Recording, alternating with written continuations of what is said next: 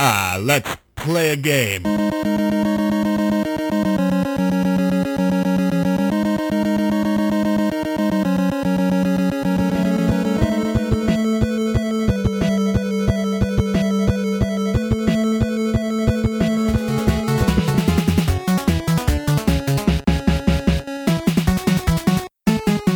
Is it worth it? You're the star of the show. Everyone wants to hear you. Don't worry about me. You're the show. It's like being the smartest kid in the Special Olympics. I know it's an old joke, but yeah. So how's it been going, man? Good, man. It's been busy trying to balance kiddo, work, football, video games, working out, me time. Yeah, no doubt, dude. Sleeping, but I just got a brand new projector installed at school that has HDMI hookups. So I think my prep periods are going to become video game relaxation periods nice. in the near future. Yeah. That's so awesome. That's going to help. Yeah. I feel you. This has just been the worst month ever, man. It's been just full disclosure, like, we're supposed to be doing skies, right? And this for the audience too. I went ahead and started recording, but I started off in the month. I was quite a bit ahead of you on the game, so I was like, well, I'm gonna set it down for a while, maybe let you catch up a little bit, and then in the middle of the month, we had all those storms come through Texas and Florida, and that's where a lot of our bakeries, I work for a pretty major bakery company, Flowers Foods, and a lot of our bakeries were underwater or hit pretty badly and shut down for a number of weeks. And then other bakeries here in my state and in Oklahoma and etc., we all had to kind of make up for it. And so they were all working 24 hours a day, and my schedule was all, you use an expletive, fucked up. And so I just been kind of living at work and working really, really odd hours. And so it just became more or less like, well, I'm not going to get any more of this game done, but we're still gonna give a synopsis of the storyline at the end of this. But I thought you and I could just, to get something out there, James, I thought maybe we should record and just talk about this and that and the other thing. Yeah. You still there? That sounds fan-diddly-tastic. I guess so. Have you been doing anything video game related lately, or? I've been playing a new game on my phone, Guns of Boom. Have you played that at all? No, I haven't even heard of it. It's a first-person MMO, or not really MMO, full multiplayer, but multiplayer online, 4 versus 4. And each round lasts 5 minutes, so it's perfect when you're in the bathroom taking care of business. Just quick little round. Although it's one of those, like, you got to pay to play after a while to upgrade your stuff. And in the beginning, it's kind of even. But where I am now, I'm like level 7, and you kind of get a sense of the people that, dumped $5, $10, $15 into it to upgrade their equipment. And, none of my stuff works anymore, and I'm getting blasted. So I think it's run its course, and I'll probably slow down my play here. You see, pretty soon. I have a, what do you call it, indulgent personality or whatever. When it comes to games like that, like, I know to stay away from them from way back in the day. I played Final Fantasy XI, which was an online game, and this predates, the microtransaction, but I think games like this and WoW created the microtransaction, because if you remember back then, it's kind of hard to put your mind to it now, especially for our younger audience that probably never dealt with, the early 2000s and before of gaming and the infancy of online gaming. The idea of paying for like a magic fake currency with real money was ludicrous at first, And when I'm playing the game on Final Fantasy 11 at first, and like I kept seeing myself fall behind faster and faster, even though I started playing the game pretty early. I started playing on PC before they released it to the PlayStation 2 and etc.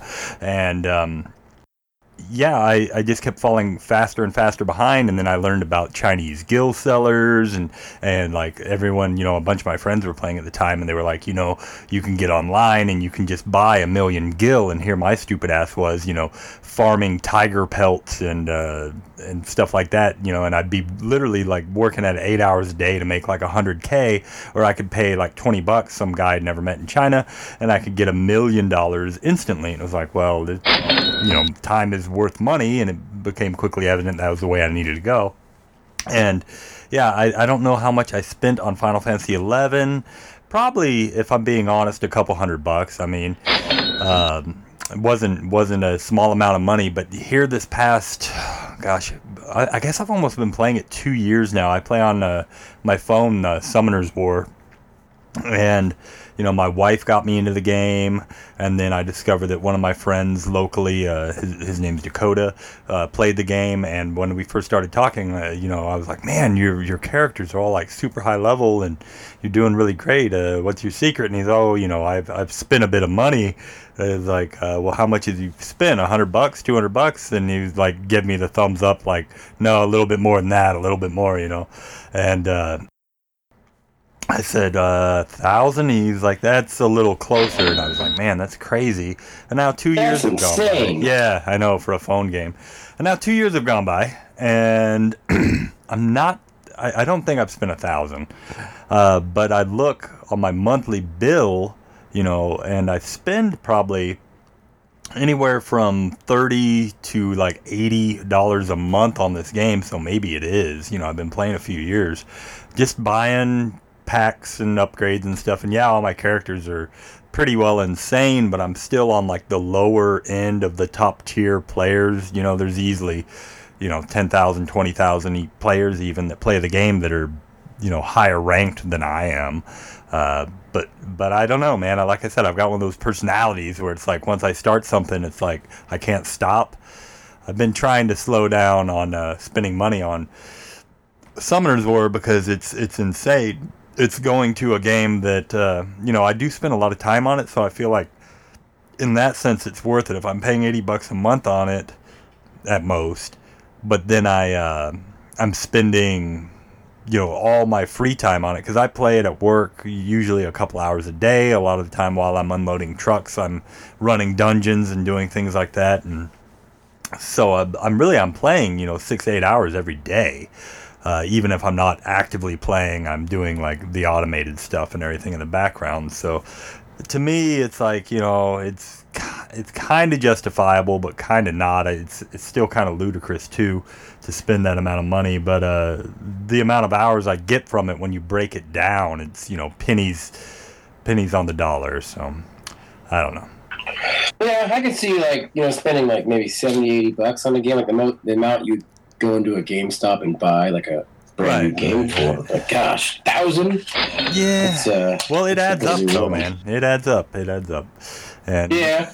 I guess if you're playing the same game, if you bought like one game a month, which is what I used to do, right? That's $70, $60-$70 a month. So if that's your jam. That's your jam. What do you got going on over there that you're causing all the ruckus? Oh, I'm sorry. You're right. We're recording now, aren't we? Sometimes when I come into my office, I start wanting to multitask and pay bills and stuff. I will go into recording mode. There we go. It sounded like you were sorting a CD collection or something. Yeah. My mistake. I forgot how. Let me get myself in my proper seat, my proper position, and it's all okay. Good. It's all good. I just wanted to know what was going on because I was like, I'm gonna have to edit all of this out. This is nuts. Paying my my license, renewing my license for the DMV. Oh yeah. That sounds like fun. Money. Yeah, but it's all done now. Okay. So, anyways, what else is going on with you? Well, I was gonna just say because of all these extra hours I've been putting in lately, my checks have been a little bit better. I've been able to catch up on a few things and buy some extra video games as well. I've been picking up a lot of titles for the Sega CD because I'm really close to completing that system. I'm down to right around 20 titles to be just completely done with it. Unfortunately, within the last 5 years or so, it and virtually every other system from our childhood, even the ones that were like cheap before, like Genesis was a real cheap system, Dreamcast was a real cheap system to collect for, GameCube, all that stuff has jumped up to like these like crazy levels because everybody is collecting video games these days. It's really booming.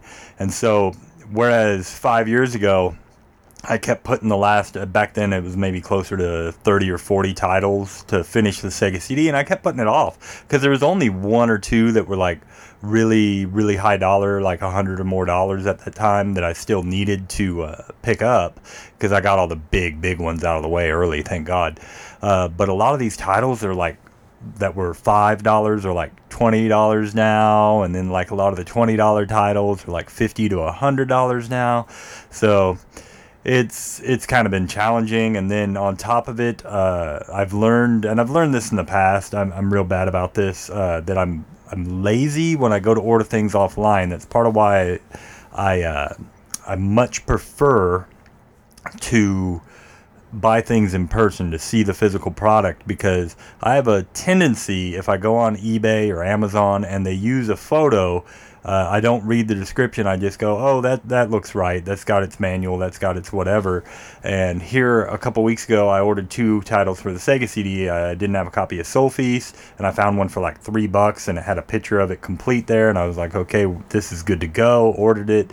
And then much harder to find a copy of Compton's Interactive Encyclopedia, which, I mean, as fun as that sounds, obviously it wasn't a big seller, you know.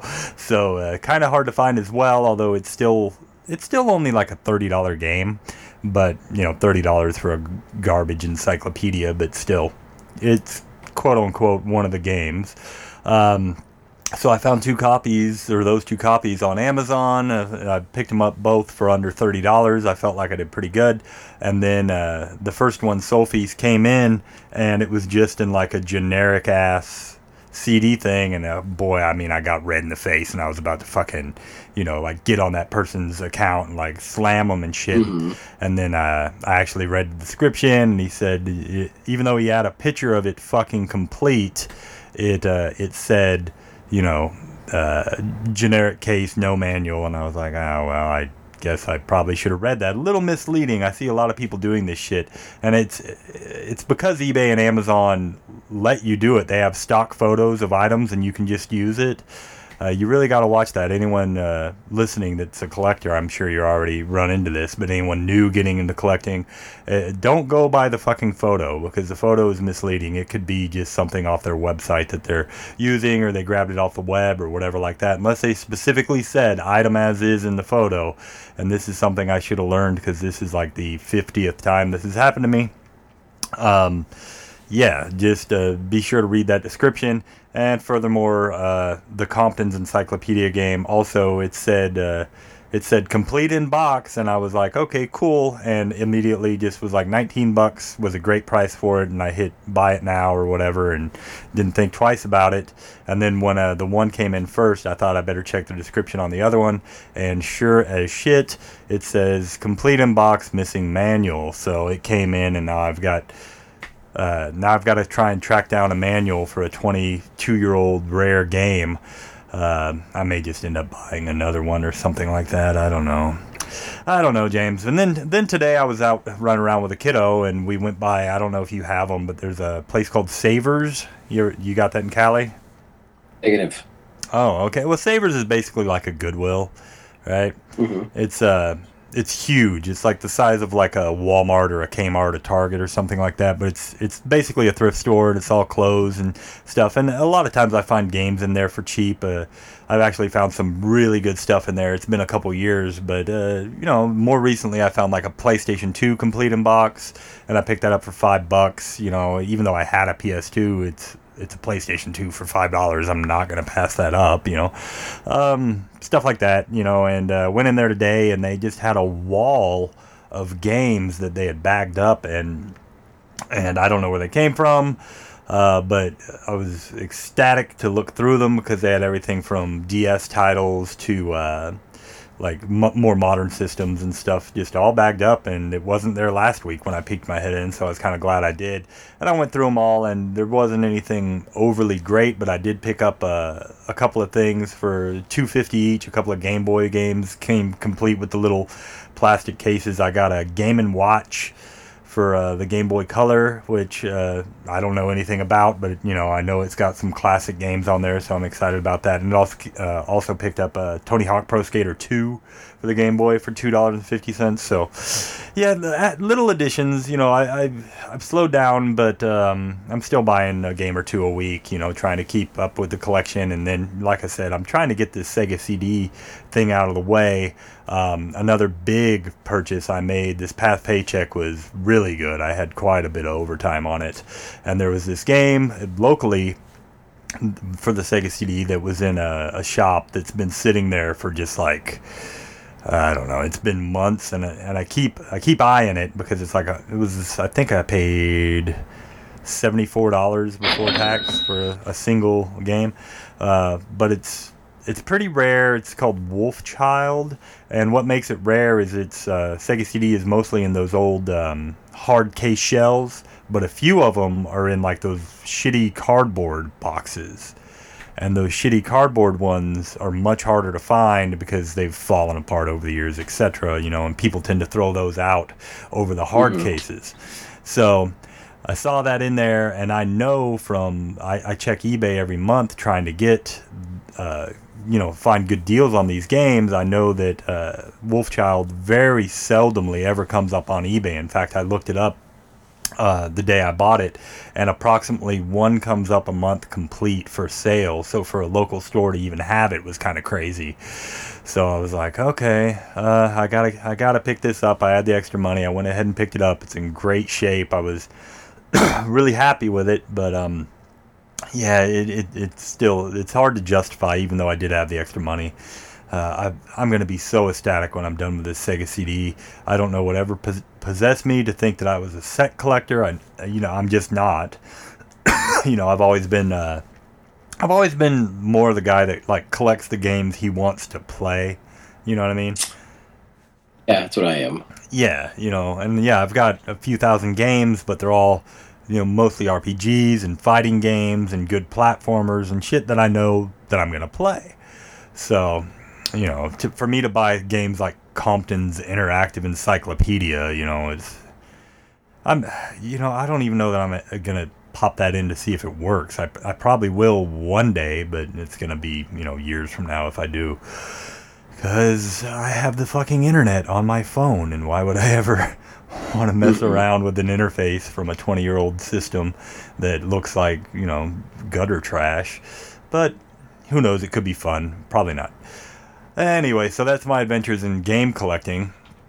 I got something else to talk about. Something today that I was like, I could talk about this on the show. It's just really just more cute than anything. My daughter, she sees my game room and she thinks it's a toy store, more or less. I mean, she just turned 4, and I would guess any 4-year-old that saw this room and saw the games and manuals and stuff that are all over the place. I've got all these books that look like they're comic books, but they're actually guides for video games and such.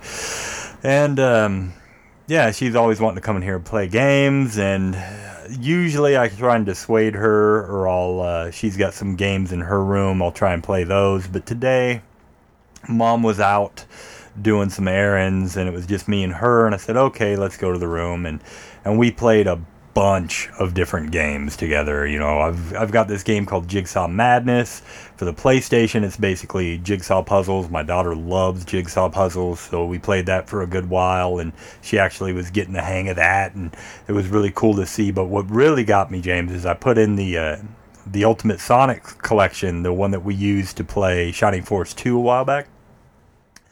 And I let her play whatever she wanted on there, and she basically played everything at some point. And the game she played the most of was Streets of Rage 3, and I couldn't have been more proud. And the whole time she's playing it, she's talking smack and stuff to the computer and stuff. She's asked me who Skate was, the little black character that's wearing roller skates. And, his name's Skate. And she's like, oh, go Skate, go. And she's throwing punches and stuff. And I'm like, no, you got to use the controller, baby. And it was fucking adorable. And it gives me hope for the future. If the next 5 years goes the way I'm hoping, maybe I've got a little partner in crime that I can play games with, and that's just it was just a really neat moment that just happened to happen today. So I just thought I'd mention it. Anywho's that's about it as far as that goes. Other than that, life has just been completely flipped upside down. Obviously we're recording this late, and James, I know you didn't get very far into it yourself. You said you got about 20 hours into Skies, right? Hello? I think I may have gotten about... You hear me? Yeah, I got you. In or so, but a lot of that was like garbage time of like leveling up and just... leaving the game on while I'm taking care of the kiddo. So probably more closer to like 14 or 15 hours of true gameplay. Right. And then, 18 hours overall. Yeah. Well, we'll talk about that momentarily. I just, for the listeners, if it sounds a little bit like I'm reading from a web page, it's because, well, I am. But James, we can stop and we can talk about what's going on as I read over it in the story, and maybe you'll have something to mention about that time in the story or whatever like that, experiences you may have had. It's been, for me at this point, over a month since I think I even turned it on. I still have it hooked up to my television here. I still have the case in front of me because I kept intending to play it, but every time I got off work, I'd kind of stare at it. It got harder and harder to go back to, because as most people my age, I suffer from, if I haven't played it either in my youth or within the past 24 hours, I start to forget story bits like real fast. And it's almost already to the point where I think I'd have to start over again. Not to say this was a bad game. I was super enjoying it. There's some very memorable parts in it, but yeah, even so. So I don't want to disappoint anyone on that front. But yeah, I talked to Derek and Don, and they said, hey, you've done, what, at this point, 34 episodes. Can you believe that? It's crazy. That's crazy. Yeah, you've been with me for, gosh, I want to say you started the first year, so have we been doing this 2 years almost? Yeah. Let's see. I think we're getting close. Wait, let me think. I think it's almost 2 years. Yeah. It's wild, dude. I want to say like in April. It'll be 2 years. That's crazy. That is so beyond crazy, because it sure as hell doesn't seem like it. Did you, while I'm thinking about it, did you listen to or see that I posted a link to a show called The Graveyard Shift that I guested on earlier this month? I saw the link. I haven't gone into it yet. Yeah, it's on my queue. It's Mike and Sheldon from Playing with Power. They have another podcast they've done. It was a pretty good show. We talked about the movie Truth or Dare that I'm always trying to get everyone to watch because it's so bad it's good. It's just one of my old favorites. So just while I was thinking about it, in case I didn't plug it at the end, check that out. It's called The Graveyard Shift. It might be kind of hard to find on iTunes because there is another podcast or two that come up before it, but if you kind of scroll a few down, you'll find it, or you can go to the my personal webpage or the Twitter feed. I believe I have a post on there with links and stuff to that. And then I did get an email the first time anyone's emailed us through Retro Game Core. Usually they contact me through either my personal email or more often Facebook. And they were just telling us we were doing a great job, and we're really excited to hear about Skies of Arcadia. And I wrote them back. And yeah, guy, if you're listening, it's been so long, I've forgotten your name, but thanks for writing in. It was really cool to see. I was like, what is this? Because like I didn't even recognize it. It said like no reply from GoDaddy. I was like, uh-oh, something happened with our website. I thought maybe I forgot to like make a payment or something and they canceled the site. Mm-hmm. But no, it was actually an email from a fan, so that was cool.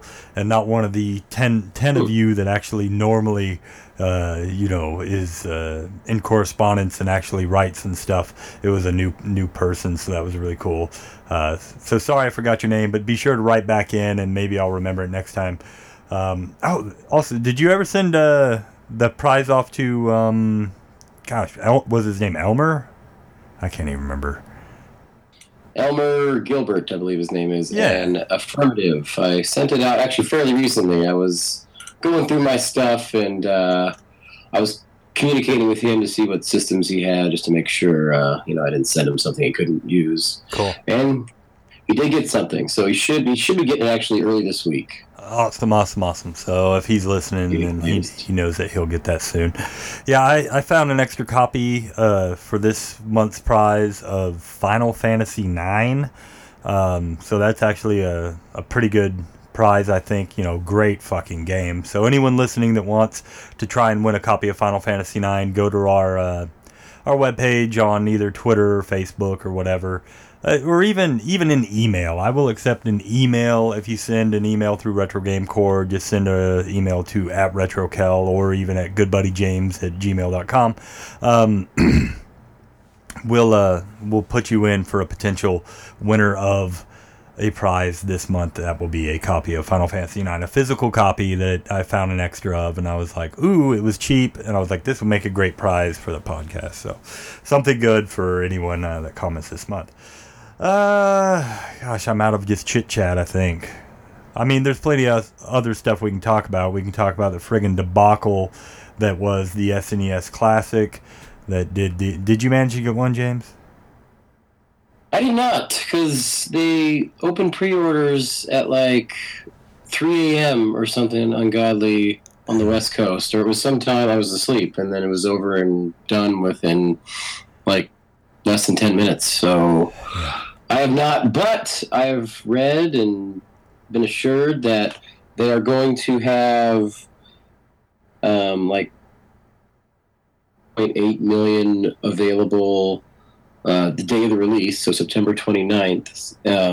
Toys R Us will not be doing any pre-orders, so their entire stock will be available.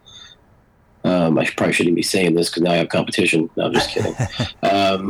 Their entire stock will be available, though, September 29th, so it's a Friday. I might take that day off just so I can get there, although Nintendo is assured that there shouldn't be a shortage. Everyone who wants one, Yeah, I think they claim, we don't know.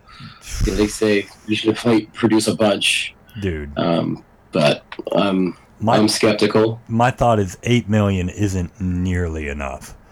It's going to be the holiday. I don't understand. I mean, if you're doing pre-orders, if you're doing pre-orders, just orders, and that's how many you're going to ship.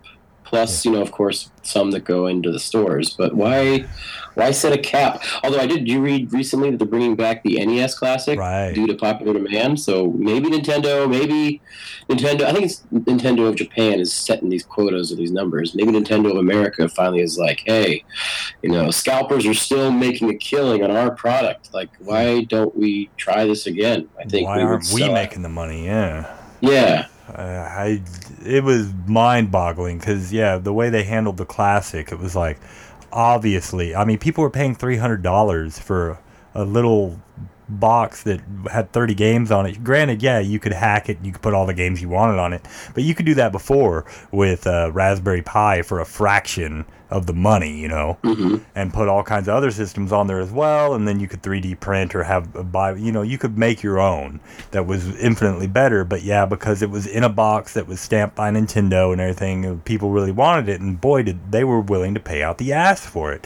So if Nintendo just released 10 times as many and they charged twice as much, they would have sold, obviously. And that's all they need to do is just make these things infinite, just like the The Sega one, I'm looking up. I've got the Sega Classic Game Console, and they've re-released that thing like, I don't even know at this point how many times. Or the Atari flashbacks, they're up to like 15 or something. No one gives a shit, but you see them all the time at, your Dollar Generals, your Targets. They're just everywhere. And Nintendo could have done the same thing, except they would have actually sold, and they didn't. So yeah, maybe they finally just opened their eyes and they were like, this is potential money that we're losing. And yeah, I'm hoping to get one of both of those things. More the Super Nintendo. The NES I'm not all that excited about, but the Super Nintendo, it being the first official release of Star Fox 2, that really piques my interest. I mean, the other games on there are incredible as well, don't get me wrong. But I really want it for that Star Fox 2, and the collector in me wants to have one on the shelf as well. Even though I don't have any fucking room on the shelf, I still want it. I'll find room, James. I'll sell my copy of Golden Tee up here. Yeah, I've got some silly shit that I could get rid of. Maybe that'll be a gift for a listener at some point. I have a plug and play Golden Tee complete in box. The thing is as big as like a PlayStation 2. It's ridiculous. Anyway, yeah, that. I think just to further comment on the NES Classic and NES Classic. I think if they produce these for a year or so, and then they could probably come out with the NES Classic Part 2 or 2, which has 30 new games, and they would have all those same people probably flock right back out and pick up another one. Same thing with the SNES Classic. I think Part 2 with everything. I think they could do a Game Boy Advance, a Game Boy Color, DS. N64, not so much. They'd really be stretching to get 30 games out of the N64. I'm sorry, N64 lovers. Your system was okay. There are some great titles on it. I can count the great titles on both hands and not have to, go to my toes. I honestly think the Sega CD has a better library than the N64. Like, outside of the two Zeldas, Ogre Battle, and then, to me, it's stretching. I don't love Mario 64, but that's pretty good. Mario Kart's the best version of Mario Kart, in my opinion, and it goes downhill pretty quick after that. I mean, you've got Mischief. Well, what you'd have to do with the N64 is focus on 4-player games. Like, put all the Mario parties, right? Put GoldenEye, put Mario Kart, and all the sports games that can. Mm-hmm.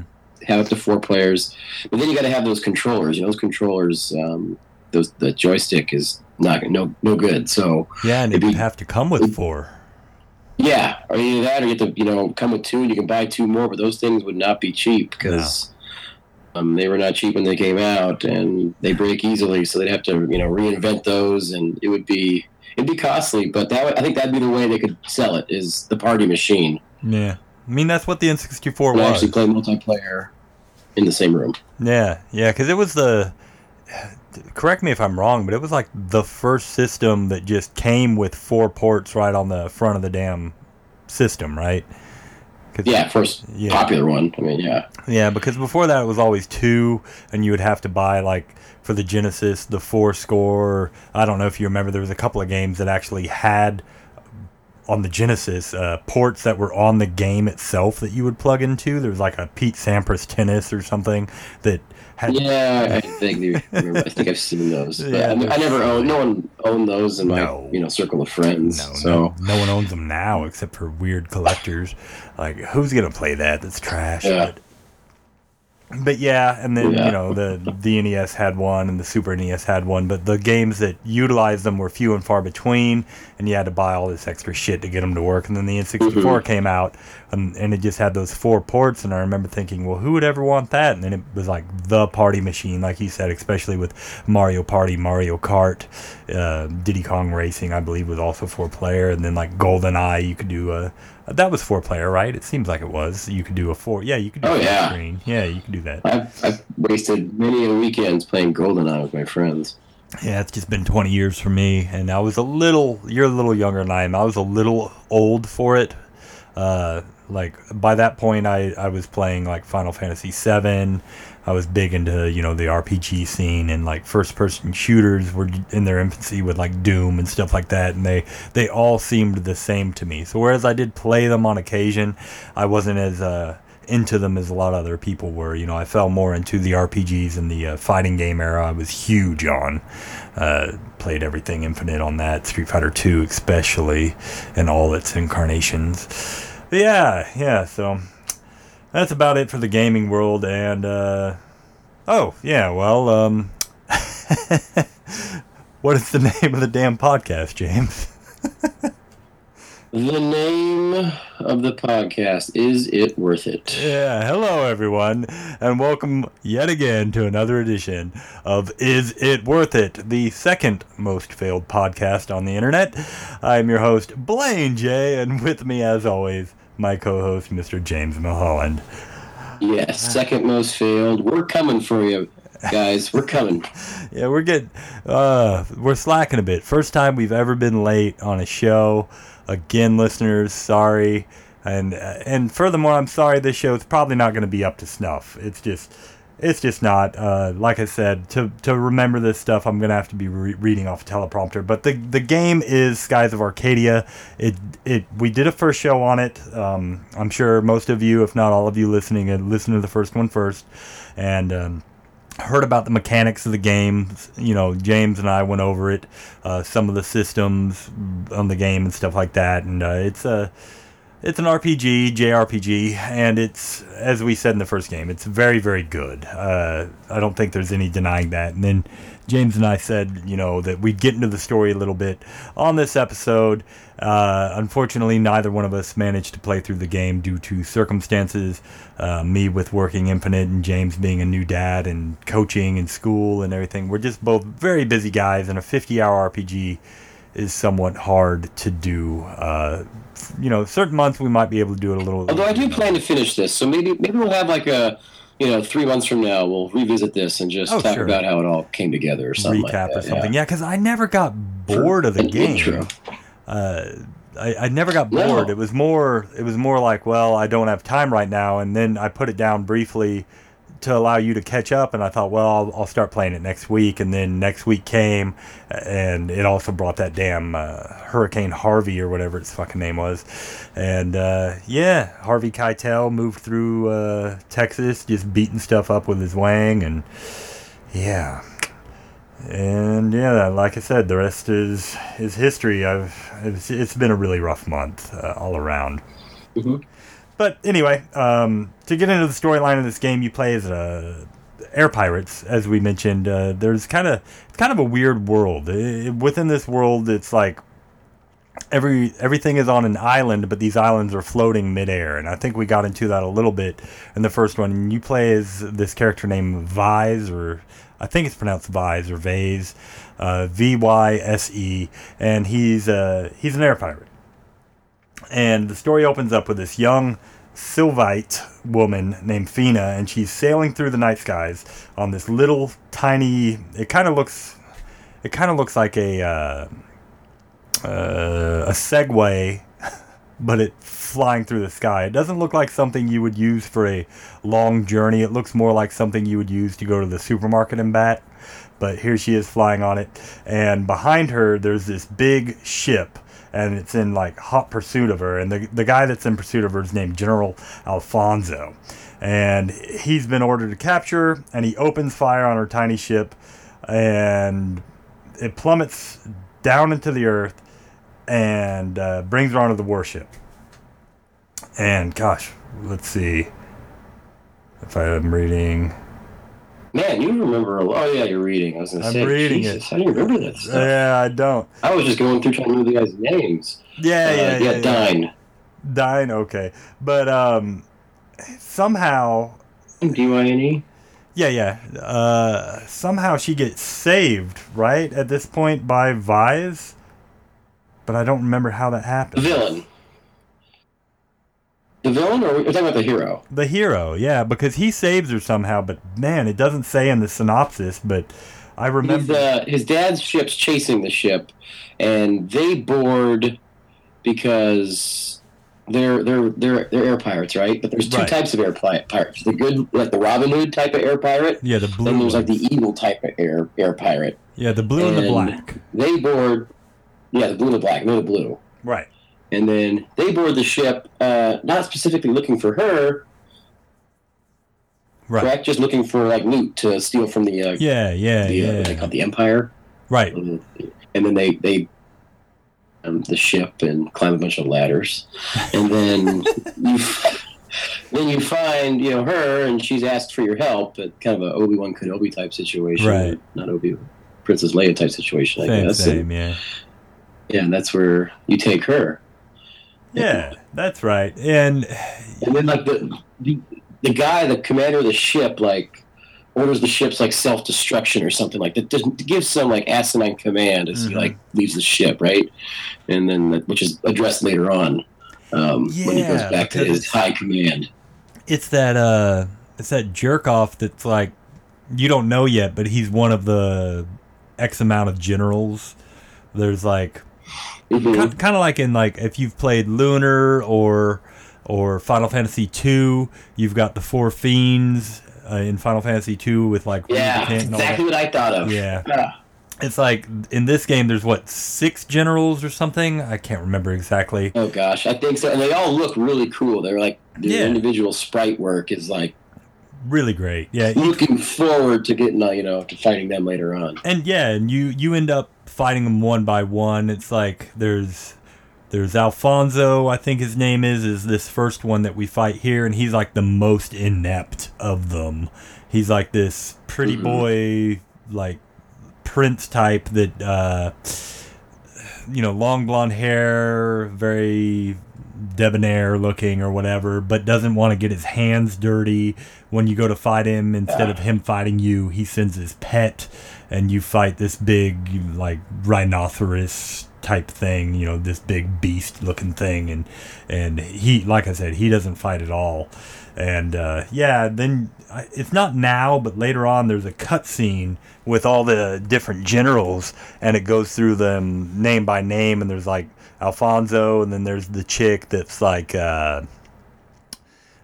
she's the one that comes up next battle wise. She uses like disguises and stuff.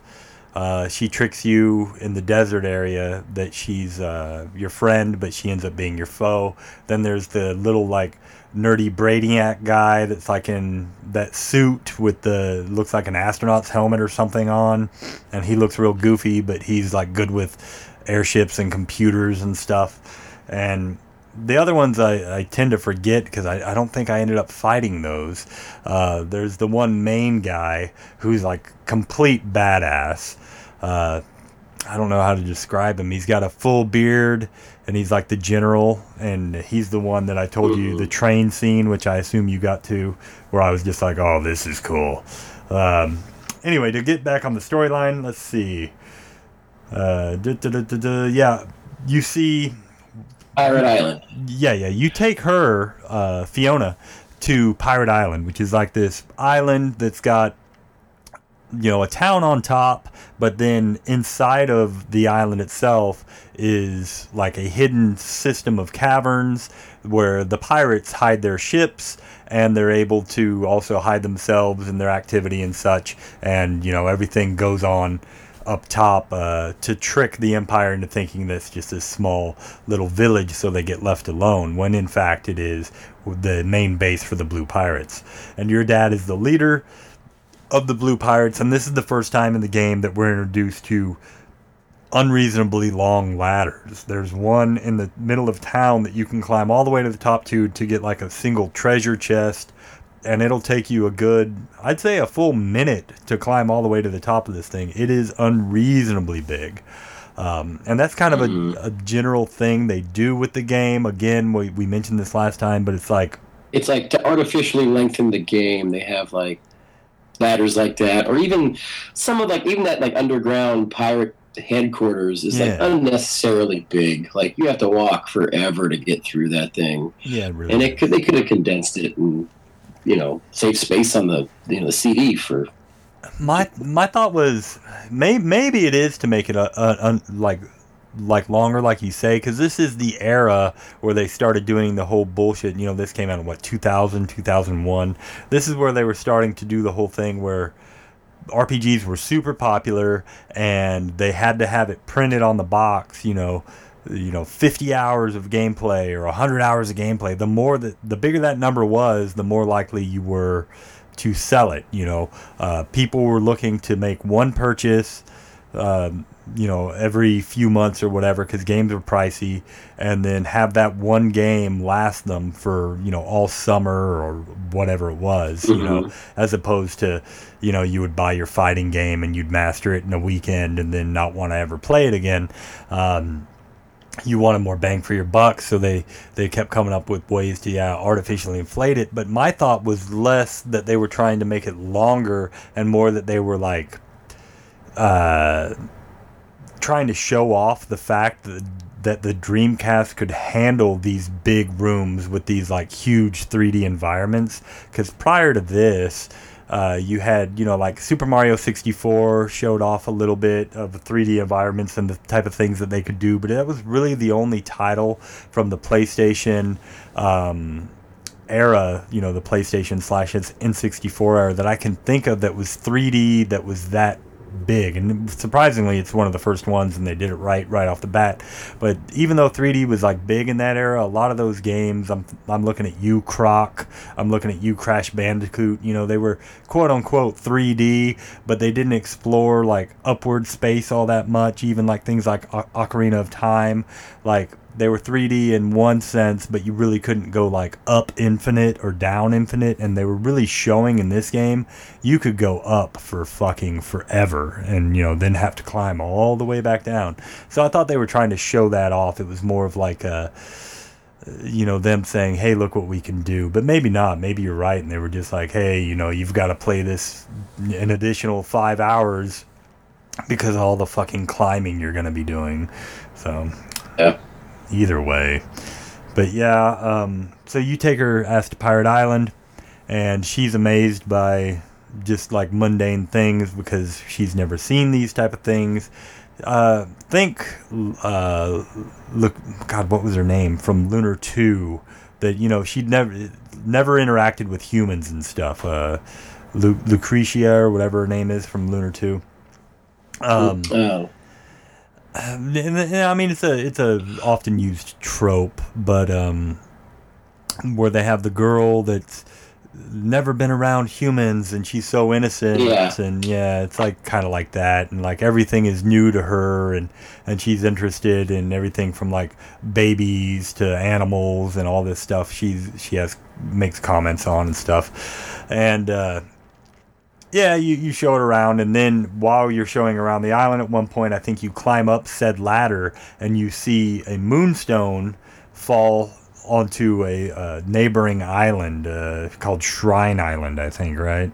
Mm-hmm. And the moonstones, as we mentioned previously, are these things that fall from the moons. There are 6 moons in this world. Each one is a different color, and sometimes rocks fall from them, kind of like, we get debris from the moon and Mars and all the different astral bodies that are relatively close to the Earth. We'll occasionally get items fall from them to Earth, and it's much the same here, except that when a moonstone falls to Earth, these stones have magical powers, and they're used for things like powering the airships or casting spells or doing all kinds of cool badass shit.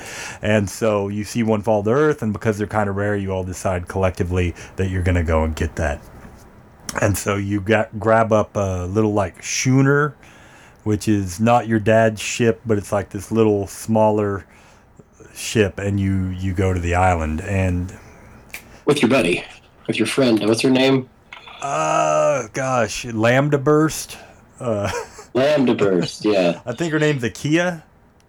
Yeah, you're with her like as far as I've been playing the entire game. She is with you the entire game. She's the only character that never leaves. All right, there you go. You and Vise are throughout the whole game. Fiona's at the start here. Of course, you lose her temporarily towards the beginning of the game, and she comes back. She may leave again later. I'm not sure. And then one day, Drachma, he's there, and then he leaves and comes back. And then there's a couple other characters later on. gosh, I can't remember them all. But yeah. I haven't gotten to it yet, so. Yeah. And like I said, my memory is fucking shit, so I'm trying to read off of this. They're doing fine so far. Oh, thank you much. We're at Shrine Island, and if you think Water Temple from Zelda Ocarina of Time, you're thinking Shrine Island. A little bit. Water. Not as bad. Not as bad. The same type of premise. We got different levels, and you got to fill water up and Yes, yeah. move around. You gotta. But the thing about this, as opposed to like the Zelda thing, where you have to go back and forth, if I remember playable. right. Yeah, it's like on this, it's very linear. You go around the circle, you go light up those different whatever they are, and then you lower the water level, and you just continue down until you get through the entirety of the dungeon. You don't have to like backtrack and like raise it back up and do all this bullshit. So it's very easy, but yeah, it is along the same lines, the theme wise.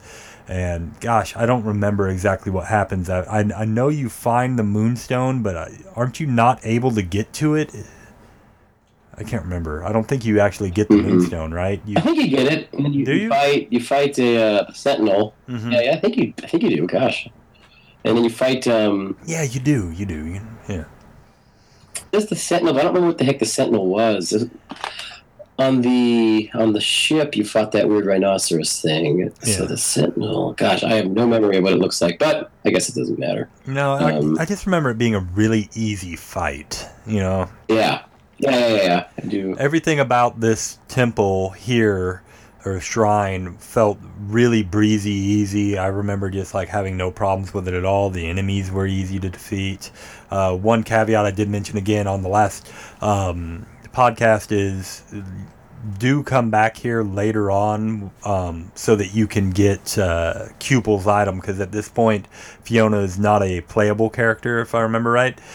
You have to come back when she is, so that Cupel, her little weapon animal friend, can get an upgrade, because he eats those shams, and there is one here, and other than that there's no reason to ever return, to my knowledge. No. I didn't know that. I got to go back and do that. I'm making a note. Yeah, and let's see. Back to Pirate Island. Show off your new Moonstone to all your friends. Is that what happens? Yeah, because I think this is where your dad gets kidnapped. I was going to say, doesn't the island get attacked while you're gone or some shit? Yeah, like you're heading back. I think so. Yeah, and the island gets attacked, and then you try and confront... I think you try and confront the enemy in your little schooner, and then they knock you out of the sky, and you end up on Drachma's airship somehow, because he's going after that huge air whale, right? Yeah. And then he dumps you off at Sailor's Island, and then there you got to find. Yeah, we're terrible at remembering stuff. Sorry, guys. Remembering stuff. Yeah, we'll get it though. Let's see. And for some reason, you know where your dad and everyone's been taken. Okay, no. According to this, like, you leave Pirate Island, but then you're shipwrecked by the legendary Archwell Rakan. And then they're rescued by a callous but good-natured fisherman by the name of Drachma. And Drachma, like I said before, this is, call me Ishmael. God, what? Not Ishmael. What's his name? I should know this. My uncle is one of the foremost authorities on Herman Melville. He's actually written 3 published books about Herman Melville. He has a foreword in the current version of Moby Dick, and I don't know the main character's name in the Moby Dick. Captain Ahab. Thank you. God, why couldn't I think of that? Yeah, sorry. I know my uncle isn't listening. Hell, he's in his 90s now, but yeah, sorry, Uncle Herschel. Yeah, Captain Ahab. He's basically Captain Ahab. He's really cool. He's my favorite character. He's really defensively powerful. He's just this old crotchety man. He's got a hook for an arm, which is fucking badass. That's his weapon that you can get different replacement items for, which is really cool. So yeah, he's my favorite. And he's pretty pissed at you because he saved your sorry ass rather than shooting this whale, which you learn later on actually killed his daughter, and that's why he's after it. So, yeah, but yeah, you go to, God, what'd you say the name of the island was? Sailor's Island? Yeah, something like Sailor's Island. Sailor's Island, yeah. And this is like, it's just a town full of different sailors. You can buy upgrades to your ship for the first time here. This is where we get the harpoon cannon. This is where we first learn about that stupid system that's basically the exact same as Ocarina of Time with the, God, I can't remember what they're called, the little spider guys. Oh yeah, the Skulltulas, but I don't know what their version is in Skies. I can't remember what they were called. You gotta find those things all over the game. Yeah, and you basically using shoot a radar system or whatever. Yeah, it's basically the exact same. You use a hook shot to reel them in. They kind of look like the ghosts from Pac-Man to me. They're just these little things, and yeah, when you get in their vicinity, you'll hear a little chime, and then you can like look around in first-person mode and find one, shoot it, and grab it up, and then you can trade these into a guy who has a little girl he saved with a bird, and you get items that way through him. And he feeds it to the birds. We don't know like what's going to happen with this whole thing. Something seems kind of shady about it. I don't know. It's definitely weird. I fed him, in my playthrough this time, I fed him maybe 20 plus, something like that, and the bird got pretty damn big. So the bird continuously gets bigger, and occasionally after you feed it so many, you get a little bit of storyline as to how he saved the girl and so on and so forth. So you're uncovering his and her story as you're feeding it more shit, and you're getting items and all this stuff. So yeah, it's pretty nifty, but I don't know that it's 100% necessary to finish the game. I don't think it is. It's just one of these side quest things that a lot of RPGs of the era still do, really. I mean, it's cool. It's fun to do. But this is where we first learn about that system. And this is where we first see future crew members for our ship at the very end of the game as well. There's a guy kind of leaning against a wall, and he says, "I'm not interested in anything you have to say unless you have money." And I think once you get to the end of the game and you're able to recruit ship members, he's one of the 20 or so people that you can recruit, and he costs you X amount of money to be able to get on your ship. It's kind of like Suikoden when you're gathering people for your town. In this game, when you get to end game, you get a ship that you can crew, and like I said, there's 20 or so different characters that you can get to crew this ship. None of them are playable, but they all have different things that they basically act as upgrades to your ship. I think there's like one that puts an inn on your ship, one that puts like an armory, different gunneries and stuff that you can get that'll upgrade the attack to your guns and stuff like that, if I remember correctly. So they are people you want to get later. Yeah, it is a really cool system. Unfortunately, they don't give it to you early enough in the game. It's like because you don't get the ship that ultimately becomes your main ship until late in the game. You're running on I think the name of the ship Drachma owns is called Little Jack. It's referred to by everyone you come across that talks about it as being like a very old ship, much like the Millennium Falcon is described as being a bucket of bolts, but it's actually a competent ship. So is the Little Jack. It's like this old fisherman vessel, but it's a lot more powerful than it looks on the surface. And that's the ship that you run around for at least the first, I'd say, 30 hours of the game. So get used to being on Little Jack. But yeah, Drachma, he saves you. He takes you to Sailor Island. You buy the harpoon cannon, and then from here you move on to the desert island, I think, isn't it? Well, there is another system that's introduced here that we should probably touch on. There's I don't know what they have, like wanted pirates that you can search the sure, for, and there's also like different, I don't know if they're artifacts or if the one I found was a floating island that I saw shoot by me, and I like looked at it, searched it, and then I went and saw these people, and they like bought the information from me. So I think you can buy information and sell information to them. And then there's the the wanted people. So you become kind of a bounty hunter. So you know, they wanted to throw another system in there at you, just so more to juggle in your head. Now you're looking for things for that girl's weapon. You're looking for Skulltulas, or you're looking for wanted pirates. You're looking for Mystery Islands, and there's also another one. I don't know if we talked about, but the another guy wants you to like collect fish as you fly through the air and sell fish. So there's all sorts of stuff to do in this game. You can spend the whole game not playing the game, just doing all this other stuff. Yeah. Yeah. There's definitely a ton of side quests throughout the game, and then there's also the artifacts that one guy is trying to get in each of the different areas.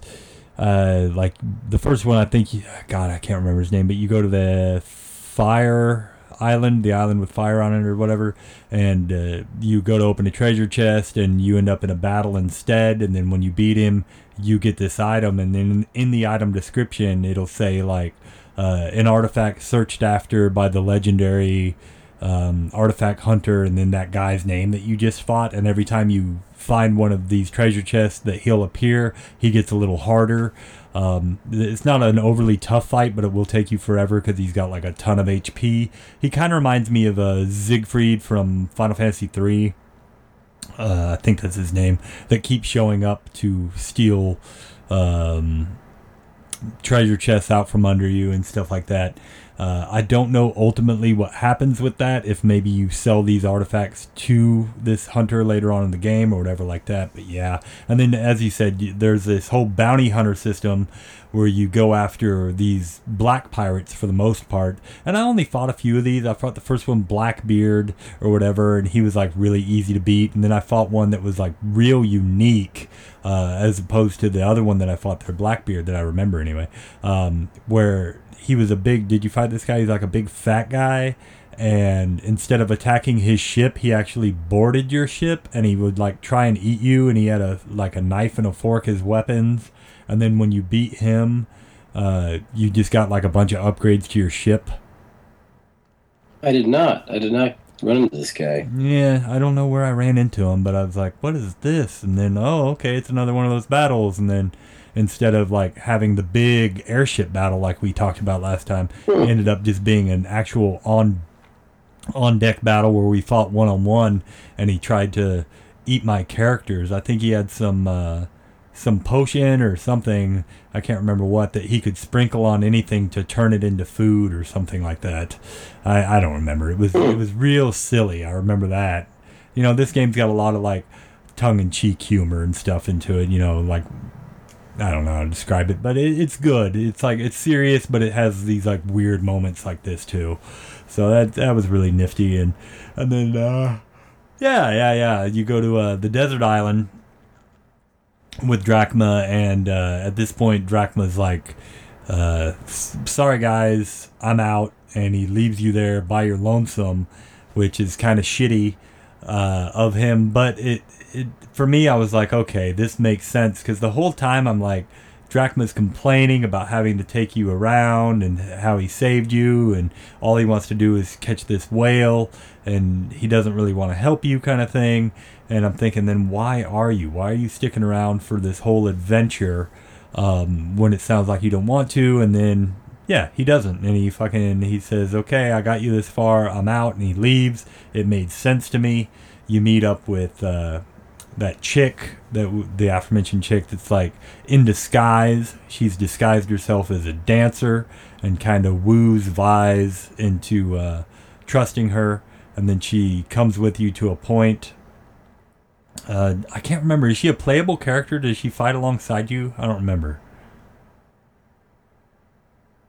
I don't think so. Yeah, I can't remember. I don't think she does. No, I'm pretty confident no. I think, yeah, she just... As far as I've gotten.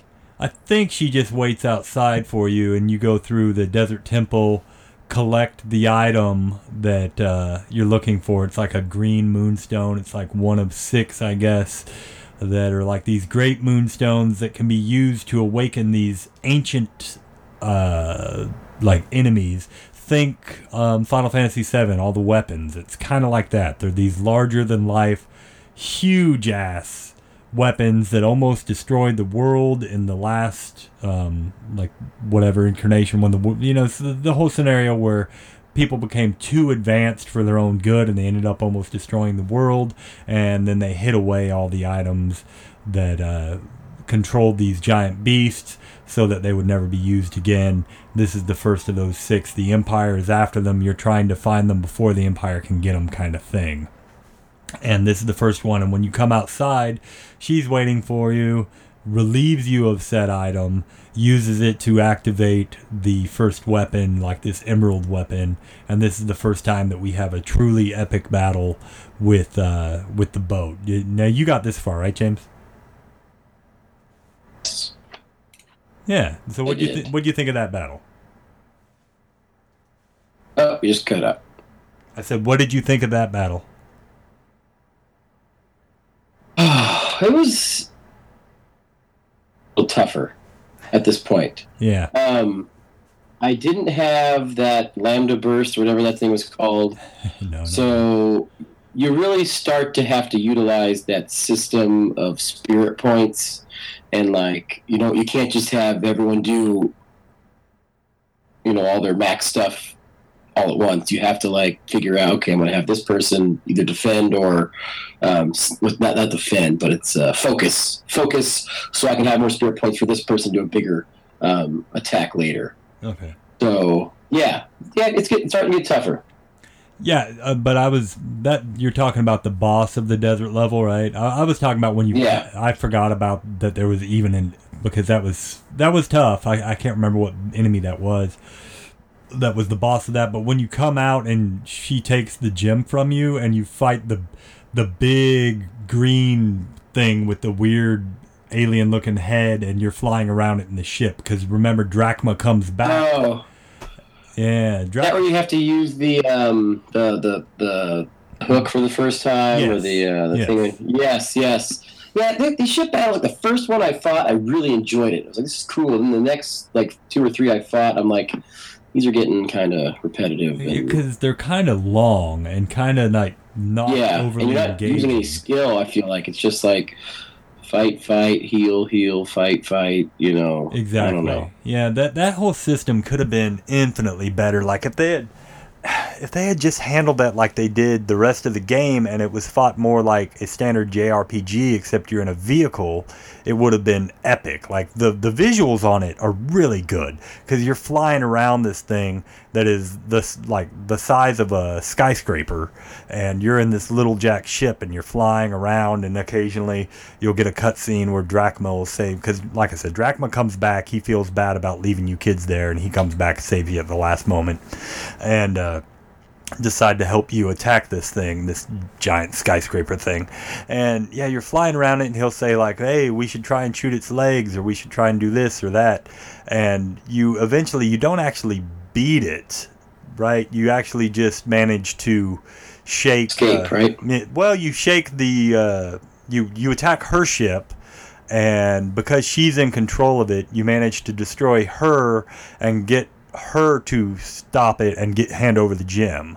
Yeah, so that's instead of focusing your attention on you waste a lot of time fighting it. It's an epic battle, but yeah, you can't actually, even though I felt like I probably could have beat it, because I fought it for a good 10 minutes and it wasn't beating me.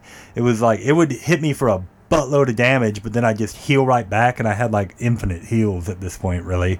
And then I would hit it for maybe 300 damage or whatever it was with that big spear when it came around. So I was dealing it damage. It had so many hit points, it would have taken probably an hour and a half to lower it down all the way using that method. But I had the amount of items and magic that I could have done that. Or at least I feel like I could have, but it stops you after a few, 10 minutes or so, and it says maybe we should focus our attack on her instead, and so you attack this general chick, the chick that tricked you instead, and get the gem from her that way. And that's kind of a theme, something that you'll have to do for each one that I fought anyway. The next one, I think maybe as far as I got, is what was it, the Fire Island, I think, after that? That's where I got through. Okay. So yeah, we managed to get to about the same area. No, I got a little further than that. I got one more because I got to. Let's see. I went through the fire, and then I went through like the jungle with the golden bird on the ground. Did you do that whole map? That's where I'm like saved right now. Is the next right after the fire cave. I kind of wandered a little bit, but I haven't gotten to the story or anything of it. Yeah, and I mean it's honestly like that's as much as. I don't know, James, that you sound like you're about the same place as I am. I think we've been talking about an hour here. We've probably done a show. But that's about as far as I got. Yeah. The next area is much the same. You go and you're supposed to go through the fire item. There's this whole jungle. Isn't that where the fire is? The jungle tribe? Or is that... Yeah, that's the jungle tribe, right? I don't know. Yeah, I'm mixing it up. I'm trying to think of what's outside of the area. Remember the fire cave or fire island? I mean, it's big. I'll tell you that. It's the biggest thing we've seen so far in the game, and there's a lot of moving lava around. Oh, a lot of like puzzles and stuff. You're rolling rocks and jumping on stuff. Yeah. It's a whole other element of the game that we hadn't seen before really yet. More puzzles. Yeah. Is this the... I'm sorry that it's all mixed up for me, listeners, but there's an area where you go and there's like you have to walk over certain grates or else you'll fall through and stuff like that. Is that...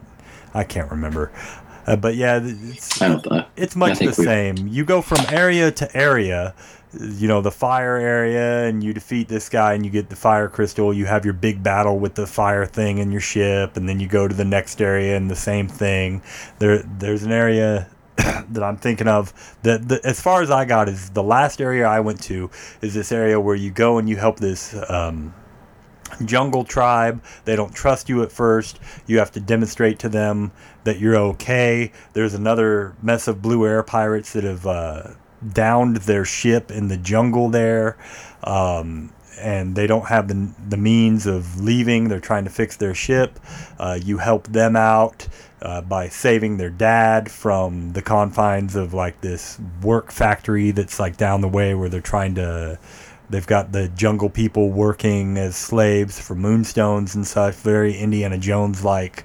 And yeah, you go and you save them in the big epic battle, and then you're able to go to the next area. And the next area, gosh, I want to say it's Wind. I'm not sure. That's the next area I'm about to go to.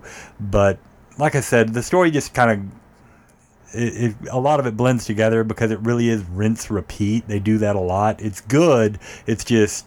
It's nothing to write home about. You know what I mean? It's not like a story that you're going to remember for the ages. And yeah, other than that, the only thing I want to mention is that one scene where the general is coming after you on the train and he's just like slow Terminator walking. What did you think about that? Visually, it was cool. It freaked me out. Yeah, I love that scene. It was the one time I felt real tension was during that scene. I was like, oh shit, you know, it was like, what happens if he catches me? Because he's already demonstrated he's infinitely more powerful than you could ever be. Anyway, guys, I'm not feeling very well all of a sudden, so I'm going to have to cut it short, James. Why don't you tell them where they can reach us? Everyone leave. I have to poop. Now!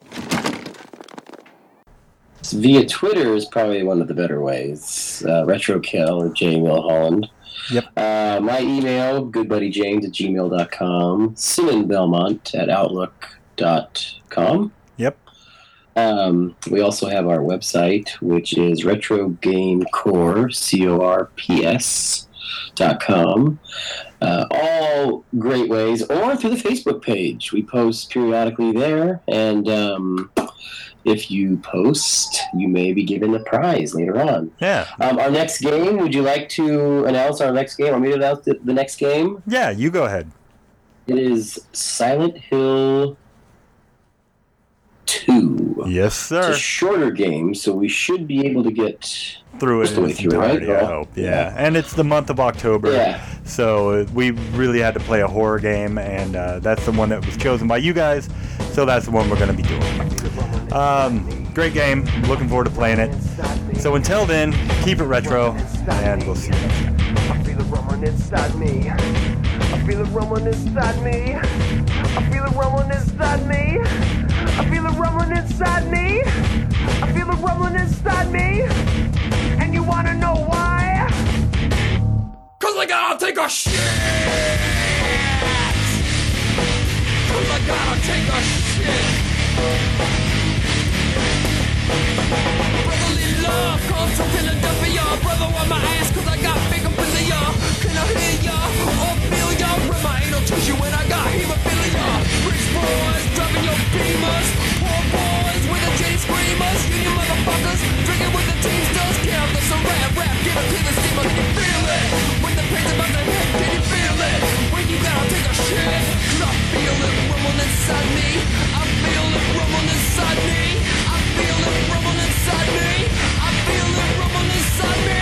And you wanna know why? 'Cause I gotta take a shit. 'Cause I gotta take a shit. Brown, flush it down. Brown, brown, flush it down. Brown, brown, flush it down. Brown, brown, flush it down. Brown, brown, flush it down. Brown, brown, flush it down. Brown, brown, flush it down. Brown, brown, flush it down. Can you feel it? When the beat's about to hit, can you feel it? When you gotta take a shit. I feel the rumble inside me. I feel it rumbling inside me. I feel the rumble inside me. I feel it rumbling inside me. And you wanna know why? 'Cause I gotta take a shit. 'Cause I gotta take a shit. Think I got a touch of gastritis. Doctor diagnosed my ass with colitis. Eat my shit, you get gingivitis. Sitting in prison, so glad you could write us. Can you feel it? When the pain's about to hit, can you feel it? When you gotta take a shit. 'Cause I feel it rumbling inside me. I feel the rumbling inside me. I feel it rumbling inside me. I feel the rumbling inside me. And you wanna know why? 'Cause I gotta take a shit. 'Cause I gotta take a shit. Buffalo, do you gotta take a shit? Toledo, do you gotta take a shit? Chicago, do you gotta take a shit? LA, do you gotta take a shit? My mama's gotta take a shit. My daddy's gotta take a shit. Everybody's gotta take a shit. Everybody's gotta take a shit. Can you feel it? When the paint's about to hit, can you feel it? When you gotta take a shit. 'Cause I feel the rumbling inside me. I feel it rumbling inside me. I feel the rumbling inside me. I feel it rumbling inside me. And you wanna know why? 'Cause I gotta take a shit.